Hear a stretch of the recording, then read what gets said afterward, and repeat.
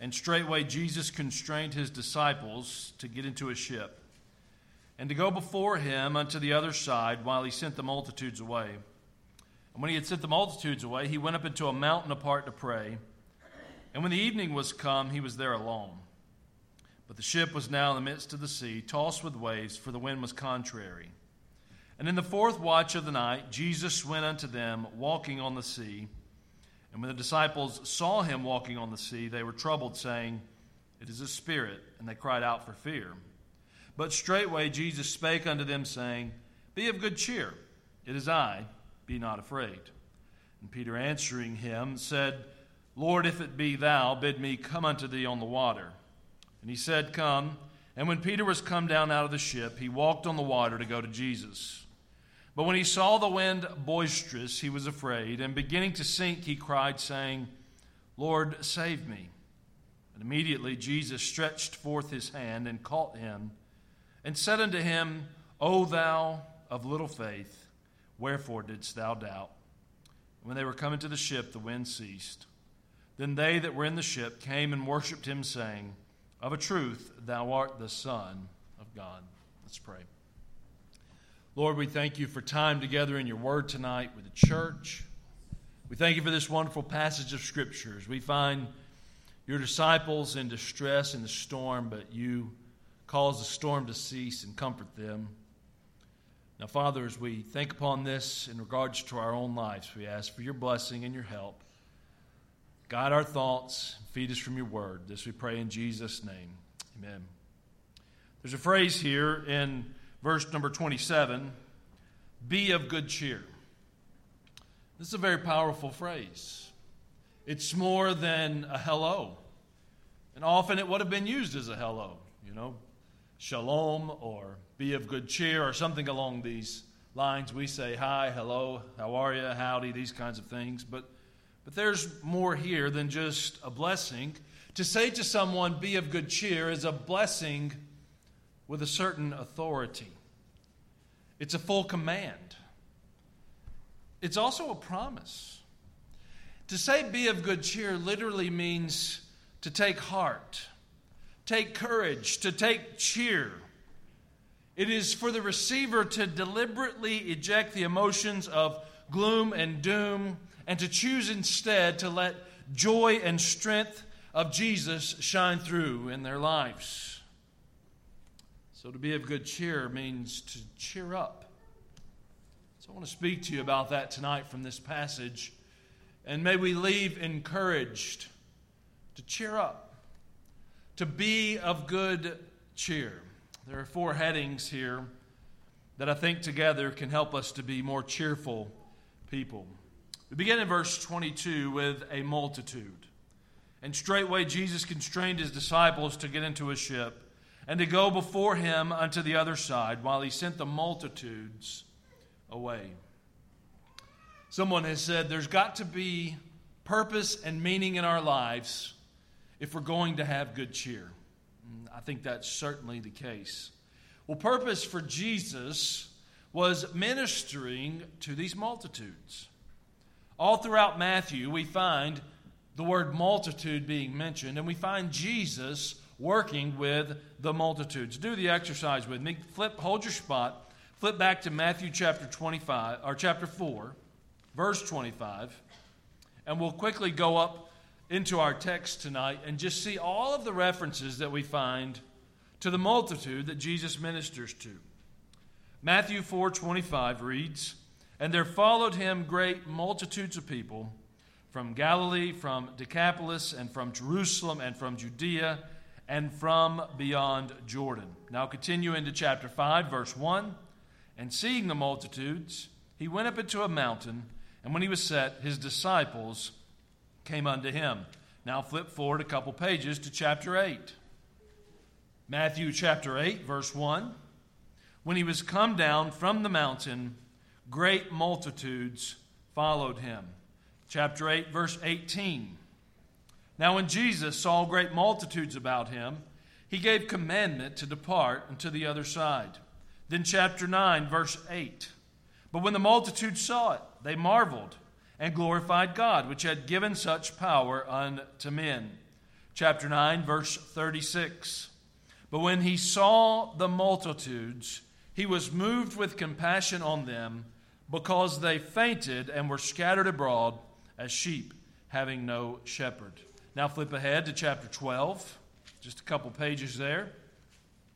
Chapter 12, verse 15, but when Jesus knew it, he withdrew himself from thence, and great multitudes followed him, and he healed them all. Chapter 13, verse 1 and 2, the same day went Jesus out of the house, and sat by the seaside, and great multitudes were gathered together unto him, so that he went into a ship and sat, and the whole multitude stood on the shore. So these multitudes that we find, and you can go back to chapter 14, these multitudes represented the people whose lives Christ intended to change. They were his earthly purpose. They were his people. They were what he got up and did on a daily basis. To be of good cheer, or to maintain joy and fulfillment in life, there's also a multitude for you to be reaching. Now, for some of us, that might involve a very large ministry. You may be gifted in such a way that God puts a great number of people in your path, and that is literally your multitude. But for many, this might mean a small ministry, which those small and even unknown by the multitude could have great and large results eternally. There may be just that one person, or there may be 3 people, and this may be your multitude. No matter how the number, there is this ministry that you have that brings purpose and fulfillment to life, and certainly this was the case for Jesus. I think my point is to you tonight is that it's not enough just to earn a paycheck, to enjoy a vacation, to buy a new car, to keep a hobby, and to go out and eat. These are things we all love to do. But in reality, if you live and die, and these are the things that you purposed yourself to do, I think you'll die a pretty miserable death. But when you have your multitude, you will find yourself living to make a difference, and you will have purpose. There you can be of good cheer. God plans for each of our lives to have this type of significance. That word did not want to come out. The second heading we find here in the text tonight is solitude.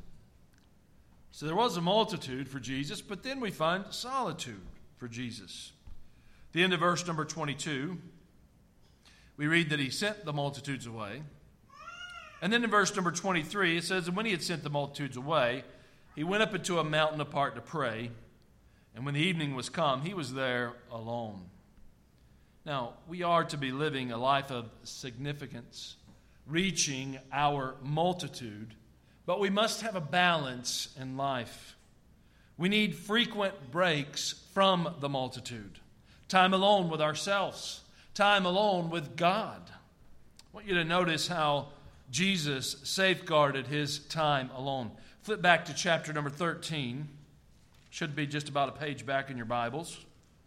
And look at verse 36. Then Jesus sent the multitude away and went into the house. And his disciples came unto him, saying, declare unto us the parable of the tares of the field. So here we find in chapter 13, Jesus sending the multitude away. Go over into chapter 14, not yet into our text. Verse 13 says, when Jesus heard of it, he departed thence by ship into a desert place apart. And when the people had heard thereof, they followed him on foot out of the cities. So he went by ship to a desert place apart. Kind of went to be alone. And of course, the people followed him there. Verse 22 is our text. It says he sent the multitudes away. So in each of these instances, though his ministry is to the multitudes, he himself, God in the flesh, still required solitude. I will often say to you, on Jesus' prayer in the garden, if Jesus had to pray before doing this ministering, certainly we have to pray before we do the things that we do, and we know that to be the case. But why is it that we think that even though Jesus required solitude, that you and I don't require that solitude? Now, I know some of us are gifted differently. I'm an introvert, severely introverted. You wouldn't believe that because I get up in front of you and I talk. But if you were to meet me and I wasn't a preacher, you would say, that guy's shy and keeps to himself. And certainly I do. And then some of you are extroverted. Many of you are like me. You're an introvert. Some of you are extroverted. You're around people a lot and kind of that energizes you and sort of dulls you down to be by yourself. So we're all gifted in different ways. But these are two sure things in the Christian life. There's a purpose. There's a multitude for us to minister to. Now, take the application there and don't understand that as me saying there's got to be a lot of people. When I say multitude, I'm just using the word from the text. But at the same time, there has to be some solitude in your life to ready you for the ministering that you should be doing to your multitude. It's important to get alone at times. It's important to get away from the multitude. It's important to have solitude for times of prayer. And it's important to have these times where you experience a faith trying that you couldn't otherwise. Now, we're going to read more about that in the text. And it brings us to our third heading tonight, which I've called fortitude. Verse 24, but the ship was now in the midst of the sea, tossed with waves, for the wind was contrary. So first, in 22, we find Jesus putting his disciples in a ship. Then he sends the multitude away. In verse 23, he goes by himself alone to the mountain to pray, but his disciples are still down in the sea on this ship. So in verse 24, we find that this ship in the sea without Jesus is tossed with the winds of the sea. They're in a storm. So Jesus is on the hillside in solitude, communing, but the disciples are in the storm on the sea in a crisis. Now, we understand the story and we know the Bible, so we realize that this was for Jesus to increase their faith. He's on the mountain praying for them while they're down in the sea struggling. And at the right time, he comes to them walking on the water. Verse 25, and in the fourth watch of the night, Jesus went unto them, walking on the sea. And when the disciples saw him walking on the sea, they were troubled, saying, it is a spirit. And they cried out for fear. But Jesus straightway spake unto them, saying, be of good cheer, it is I, be not afraid. I would submit to you tonight that nothing says everything's going to be all right, quite like your rescuer coming to you in the middle of a storm and walking upon the water that is rocked from that storm. That'll put your heart at peace, would it not? I mean, I'm afraid of the water. I don't ever intend to take a cruise. My wife wants to take a cruise some days. You'll have to go with her because I plan to stay home. I might go down to the harbor and eat on the boat for a day or two till it leaves. And I might wait around till you get back and meet you there. But this idea of being miles away at sea makes me sick thinking about it right now. I was not built for this. I swim like a rock. I don't know what the word is. Aerodynamic in the air. What would that make you in the water? I am no fish. What? Yes, that's exactly me. If it goes over. If you guys were all filling a lifeboat tonight and you said, well, we got to get somebody out of here. We got too much weight. I'm first to go. I'm tallest and largest. Out chance goes. So for me, I'm staying back. But should I be out on this cruise, and should there be a storm, and I begin to worry, are we going to make it through this storm? Boy, there's one thing that'll put your mind at ease, is if you see the rescuer coming, and this rescuer, now what would our rescue come in? Helicopter, another boat. These things can all fail. I watch the movies about the Coast Guard, and they go out to these guys in the sea, and the helicopter's up there wobbling around, and why would you get out of the ocean into a helicopter that a wave could knock over? Never understood this, but evidently it works. But that doesn't put my mind at ease until I'm back on the shore. But man, when you're in the middle of a storm, and here comes Jesus, and he's walking on the water that is rocking your boat, that will put your mind at ease. That will help you be of good cheer. That will say to you, everything's going to be all right. Now I want you to get in your mind where we are here in this night. In the Roman times, the night was divided into various watches. The fourth watch is where we are here in verse 25. And in the fourth watch of the night, Jesus went unto them walking on the sea. The fourth watch comprised the hours between 3 a.m. and 6 a.m. in the morning. Jesus allowed his disciples to struggle for a while in darkness and in distress during this time. He doesn't solve their problem instantly. I think this is a key for us to understand. The Lord sometimes lingers and delays and watches. He sometimes watches from a distance. He's on the mountain, they're in the sea.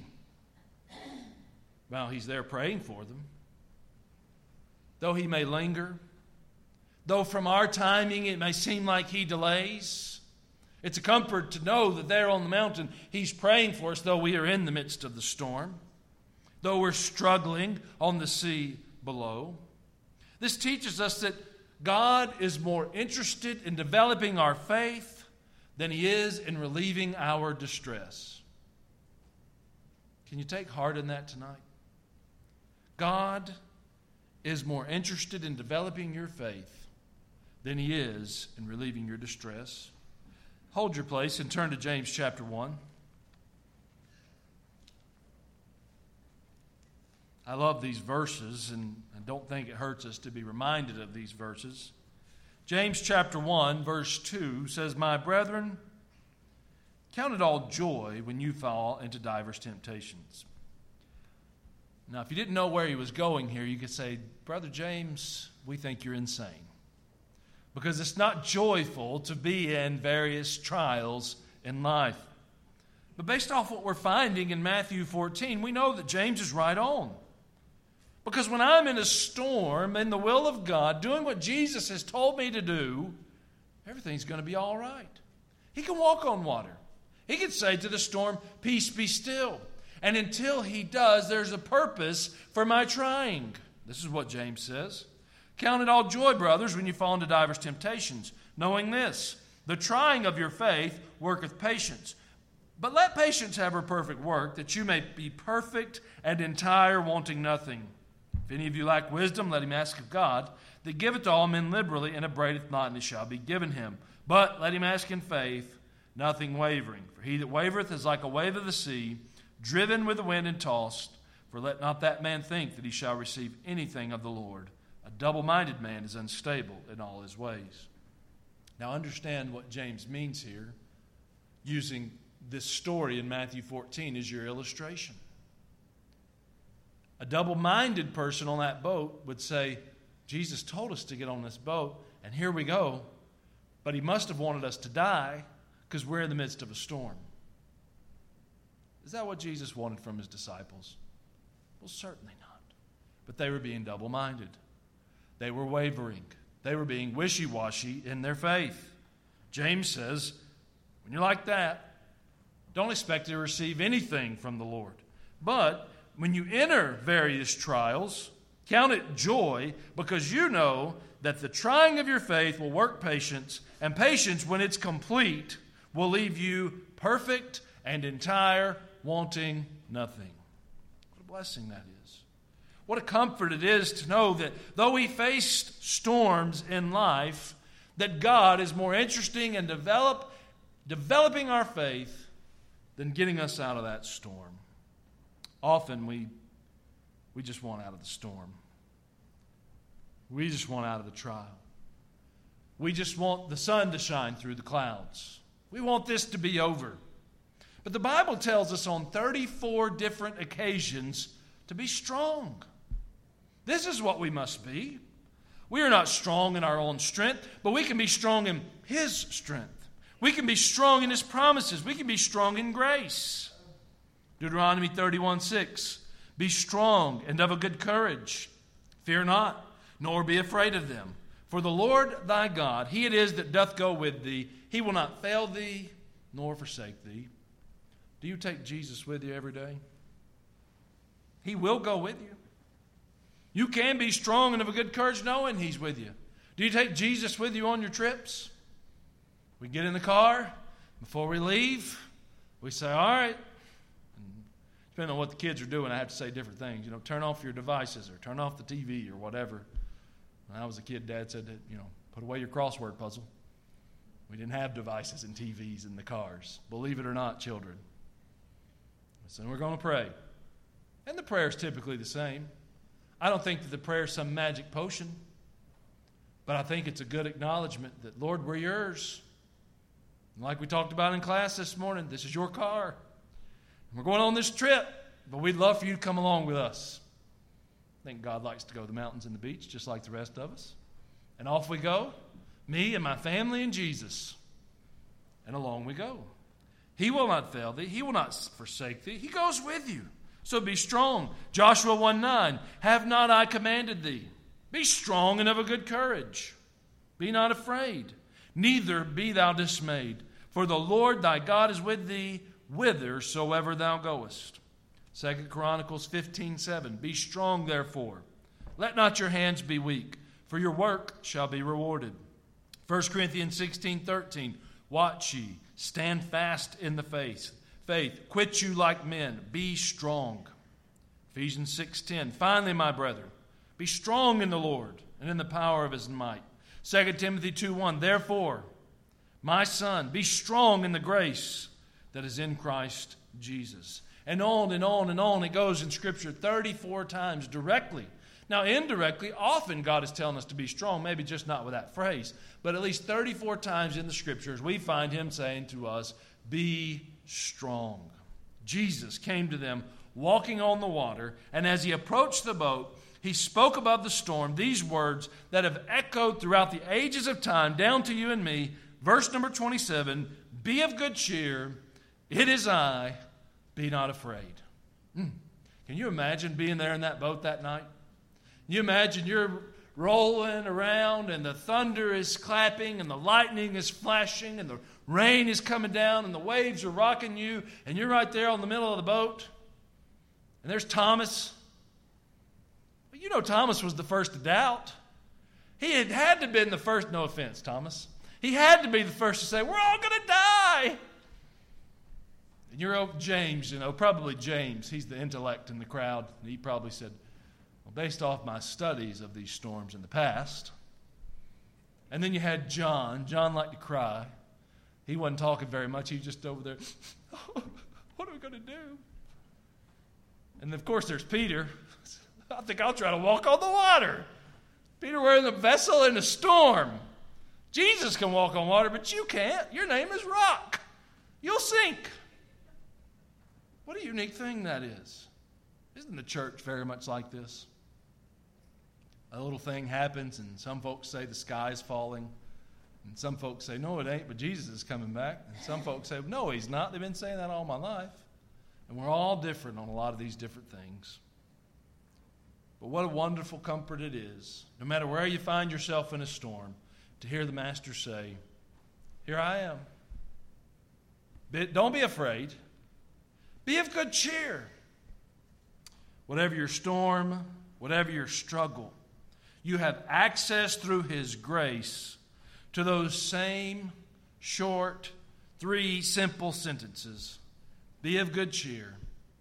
It is I. Be not afraid. We can cheer up when our lives have purpose, reaching the multitudes. We can cheer up when we remove ourselves from this for a time in solitude. We can also cheer up when we realize that this work takes fortitude. And let's not leave out Peter. Matthew does give a good portion of this text to him. Verse 28, Peter answered him and said, Lord, if it be thou, bid me come unto thee on the water. And he said, come. And when Peter was come down out of the ship, he walked on the water to go to Jesus. But when he saw the wind boisterous, he was afraid, and beginning to sink, he cried, saying, Lord, save me. And immediately Jesus stretched forth his hand and caught him and said unto him, O thou of little faith, wherefore didst thou doubt? I think this is for sure typical Peter behavior, but I think this is typical human behavior. 1 minute, scared to death. I mean, nearly literally, we're going to die. This ship is going to sink or whatever. But then the very next moment, excited enough to try and walk on the water like Jesus did. Now, we can compliment Peter on his great faith in getting out of the boat, but I think if we take this passage in that way, we're bringing glory to Peter and not to God. He was surely excited enough to do something drastic. But good for Peter and good for us did come of this. Spurgeon remarks, Peter was nearer his Lord when he was sinking than when he was walking. Isn't that a wonderful thought? Peter had never been as trusting in God till his head was going under the water of that ocean. There are times we will attempt things maybe we shouldn't. And really, who knows if we should or if we shouldn't?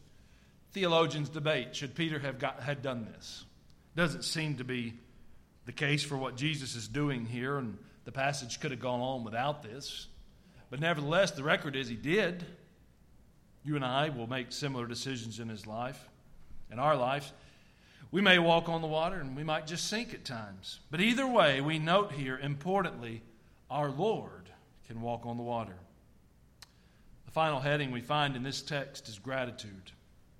This is how the story ends. Verse 32, and when they were coming to the ship, the wind ceased. Then they that were in the ship came and worshipped him, saying, of a truth, thou art the Son of God.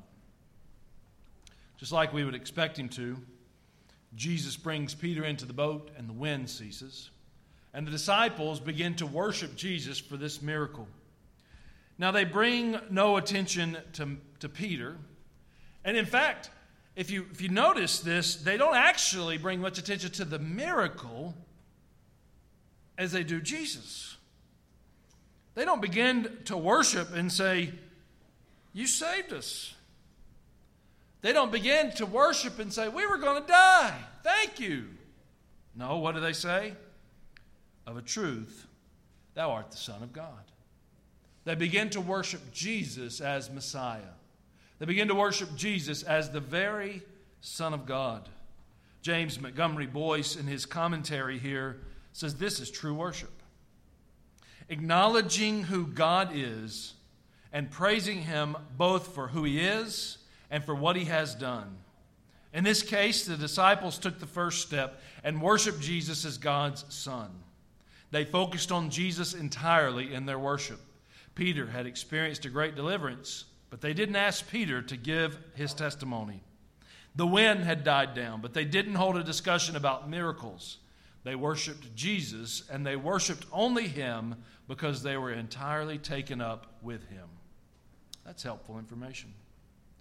This story ends with gratitude, thanksgiving, praise, worship, all. They in the ship came and worshiped him, saying, of a truth, thou art the Son of God. Now I want you to notice something else. I want you to picture in your mind where we are here in verse number 33. It's around 4 a.m. So I want you to see them as things are. They're in the boat. Jesus is with them. The winds are calm. The sky is calm. The water is calm. And they're worshiping.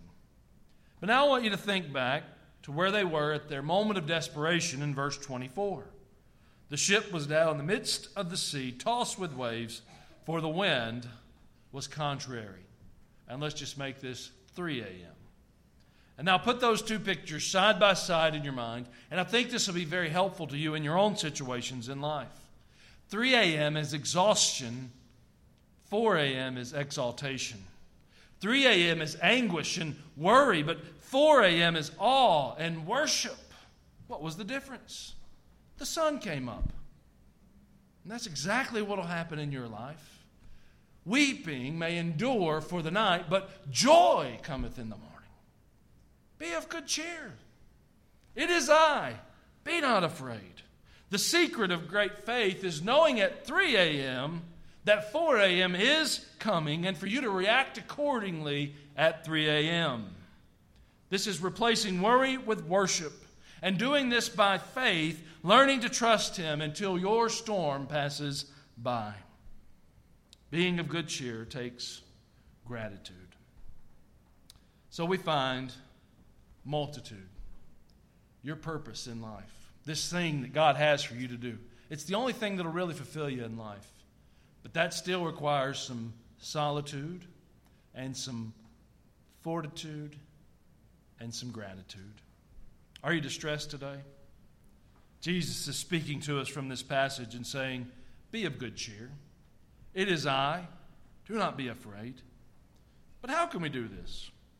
I want to end with 5 things from our text to show you exactly how you can do this. Number 1, you need to remember He brought me here. Verse 22, Jesus constrained His disciples to get into a ship. Peter and the other disciples were there in a boat during a storm because Jesus brought them to this place. This storm came because they were in the perfect will of God and not out of the will of God. These disciples then were safer in the will of God in the middle of this storm than out of the will of God on the seashore. They were safer in the storm in God's will than on the land with the crowds out of God's will. We must never judge our security on the basis of circumstances alone. When you face the storms of life, you must know He brought me here. Never be mistaken by the idea that obedience to God's will produces nothing but smooth sailing in life, because it's simply not true. Jesus said, in this world you shall have tribulation. John 16:33. But what did He say there? Be of good cheer. I have overcome the world. Same as He says here. Be of good cheer. It is I. Be not afraid. When you're in the storm because you've obeyed the Lord, you simply need to remember He brought you here. And He who brought you here can walk on water. Secondly, remember He's praying for me. What was He doing up on that mountain? When He had sent the multitudes away, verse 23, He went up into a mountain apart to pray. And when the evening was come, He was there alone. Now, if Jesus, or if the disciples knew that Jesus was up on this mountain praying, and likely praying for them because He sent them into this trial of their faith, I think this story could have gone differently. Christian, Jesus is in heaven interceding for you. Romans 8:34. Who is he that condemneth? It is Christ that died, yea, rather that is risen again, who is even at the right hand of God, who also maketh intercession for us. I can intercede for you. Brother Scotty can intercede for you. Anyone in this room can intercede for you. And that's all well and good. But when you're in the midst of a storm, there's no greater comfort than thinking about this very thing. Jesus is at the right hand of the throne of God, interceding for me. What does your flesh usually do to you, though, when you're in the midst of a storm? It says, Lord, do you remember me? Do you know who I am? You've forgotten about me, haven't you, Lord? No, He hasn't forgotten about you. He knows where you are. He knows your needs. He sees your needs. He knows your fears, and He is in control of the situation because He brought you here. And in that He brought you here, you can trust that He is praying for you. Number 3, He will come to me. How can I be of good cheer even though there's storms in life? Number 1, remember He brought me here. Number 2, He's praying for me. Number 3, He will come to me. Often we begin to feel that Jesus has deserted us. We're going through hard times of life and we feel like we're all alone. In the Psalms, David complained that God seemed far away and that He wasn't there to help him.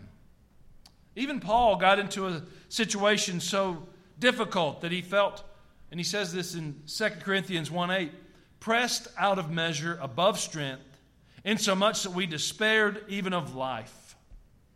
What is Paul admitting there? I just assumed die. Never forget, Jesus will come to you. Your storm's going to make it seem like He can't. That's when you got to remind yourself He walks on water. There's nothing that can prevent Him from coming to me, and He will come to me. Now, He may not get me out of this storm, but He'll come to me in the midst of this storm. Remember, He's more concerned with us learning and growing in our faith through the storm than taking us out of the storm. But He's not going to leave us helpless. He will come to us in this storm. He may not come when you think He should come, because He knows when we need Him the most. It's unique that the wording here is in verse 24, that the ship was in the midst of the sea, as if Jesus waited until the ship was as far away from land as possible. What does that do to human hope? Man, if this storm had hit us halfway out, well, I might could have swum back. But we're as far as we can get. We're all the way in the middle of this sea. All human hope was gone. He was testing the disciples' faith, and this meant removing every human prop. And then He walked on the water to show His disciples that the very sea they feared was just a staircase for Him to come to them. You go through things in life that bring you fear. Loss of health, loss of life, loss of income. They seem like hindrances to Christ. But just like that stormy water, they're simply staircases for Him to be able to get to you. In the storm, be assured, He will come to me, even if it means Him walking on water to get to where I am. Then number 4, you can be of good cheer knowing that He will help me grow. The whole purpose of this episode was to help the disciples grow in their faith.